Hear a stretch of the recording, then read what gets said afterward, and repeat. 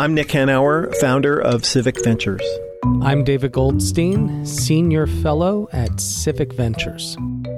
So, Nick, either you spark a lot of conversation or you're really confusing, because we've been getting a lot of calls from listeners asking questions. Yeah, awesome. And they're calling on our fabulous number, which is 731-388-9334. Hey, good day. My name is Dale Scriven. I live in the suburbs of Washington, D.C., in particular up in Marlboro. And my question is around rent control. Being in the suburbs of Washington, D.C., we are definitely privy to the challenges of the nation's capital in regards to affordable housing, et cetera. And the magic word gentrification is, a commonplace in conversations when it comes to housing. I want to know what your thoughts are on rent control. Now, D.C. doesn't necessarily have rent control, but I did hear another podcast that talked about it. And I'm wondering, is rent control simply a symptom of people not being paid enough, or is it something that should be involved, or I should say, kind of infused in our policies as we approach, the hardships of affordable living in the United States of America? Thanks a lot. Love the podcast. Have a great day. So Dale from D.C., it's a really interesting question about rent control and the role that can play in addressing what has become a national crisis around housing. Right. In cities across America, and there are a couple cities like New York and I guess San Francisco that have done rent control, and it is great for the small number of people who actually have rent control apartments. Yeah. But, there's always been a problem mixing the market with government imposed price controls.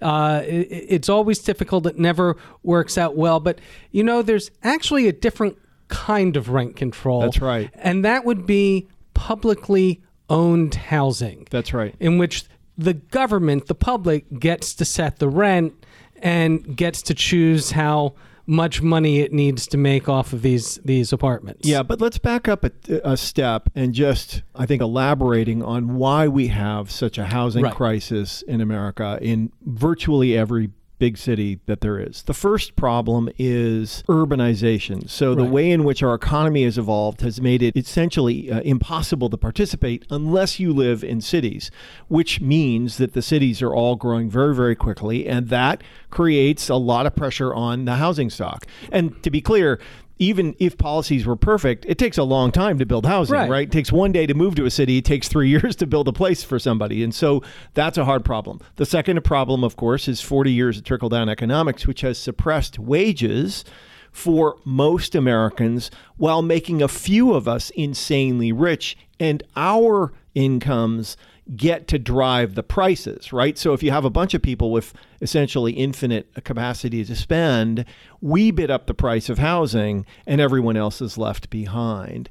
And then the third problem, of course, is that people, the NIMBYism, right? The fact that the urban cores of these cities in many places like Seattle and San Francisco are these single family neighborhoods, and no one wants density in those neighborhoods, and that makes it extremely hard to house all the people who need to be there to go to work in the cores of these cities. Right. It's one of the ironies of a progressive city like Seattle, in which homeowners like me, it's actually not in our interest to get this affordable housing crisis under control, because as long as there's an affordable housing crisis, the value of my house keeps going up and up and up and up, and we're the ones making most of the political decisions. That's right. I think when you look at it, we need to be realistic that there's an affordable housing crisis, not just for low-income families, but for middle-income families in the United States. And these are in some ways separate issues.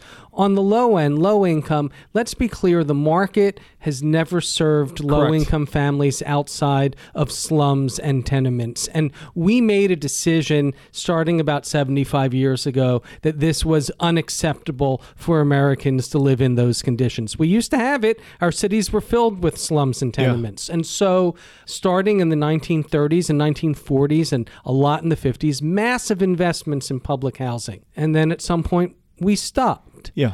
But to be fair, a lot of that public housing was terrible. Right. And concentrated poverty. It was concentrated poverty. Yeah.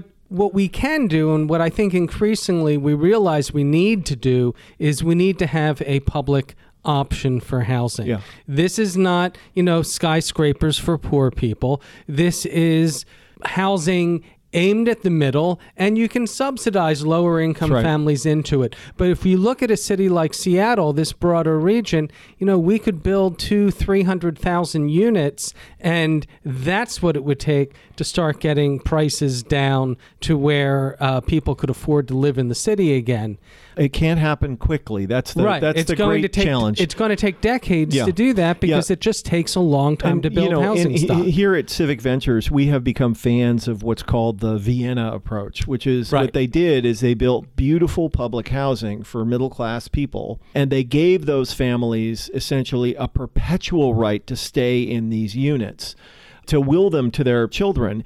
And because the public owns them, the public never increases the rent by more than it costs to maintain the buildings, not at the market rate. Not at the market rate. So what you end up, if you do this over decades, you end up with a huge stock of really high quality housing in great locations that essentially becomes the way in which families can live.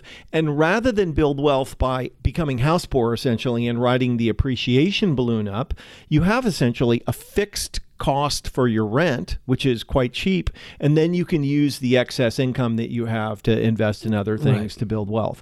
Sadly, you can't do this in a day. It takes a long time to do this, but we think that approach needs to be part of the mix of how we sort of as a nation begin to address this housing crisis. Yeah, so I guess in a sense we're very for rent control, but rent control of publicly owned housing, because long-term in the market, that'll never address the larger problem. Yep, but thank you for your question. Hey, Nick and company, this is Warren from Toronto, Canada. Question about capitalism and climate change. With growth of even 3% a year, in just over 20 years, we wind up doubling the size of the global economy, and the planet seems currently unable to sustain that level of growth. Is there a model of capitalism that provides decent incomes for people without requiring growth? Growth has always been indicated as one of the sine qua non of capitalism. Is there a way of achieving effective capitalism that achieves the goal of solving problems without ramping up growth that destroys the planet? Thanks so much for all you do. Really enjoy the podcast. The first answer to Warren is no. There is no way to do capitalism without growth. But the second part is there a kind of growth that doesn't destroy the planet? Those Canadians always ask the best questions, don't they? Those darn Canadians. So here's, I think, what our view is. The word growth is a big word. It means a lot of things to a lot of people, but it presently is defined as increases in GDP, which presently defined as output. And we believe strongly that one of the first big and important steps in essentially reforming how we think about economics is to change our definition of growth from output to outcomes. So move from how much stuff we make to how we improve the material circumstances of people. And what we call that is solutions to human problems. And once you think about it in that way, there are all sorts of ways for us to dematerialize the economy while simultaneously improving people's lives. I think one of the most unrelenting features of humanity is the continual desire to improve our circumstances. And we have to find a way to do that for people without simultaneously incinerating the planet. And I think here's a great practical example of that. Moving from incandescent bulbs to LED bulbs is growth. Right. Yet you're using a hell of a lot less electricity for the same amount of light. On an early podcast of ours, the physicist Cesar Hidalgo made the point that human knowledge and know-how is the only factor of production that can increase in per capita terms. And so if you think about it that way, rather than growth coming from consuming more and more natural resources, it can consume more and more knowledge and know-how. Correct. And knowledge and know-how is both infinite and ethereal. It doesn't embody any matter or energy per se. That's right. And so we have, of course, an enormous challenge and an existential challenge to find a way to continue to improve the circumstances of people on planet Earth, particularly the least fortunate, without incinerating the planet in the meantime.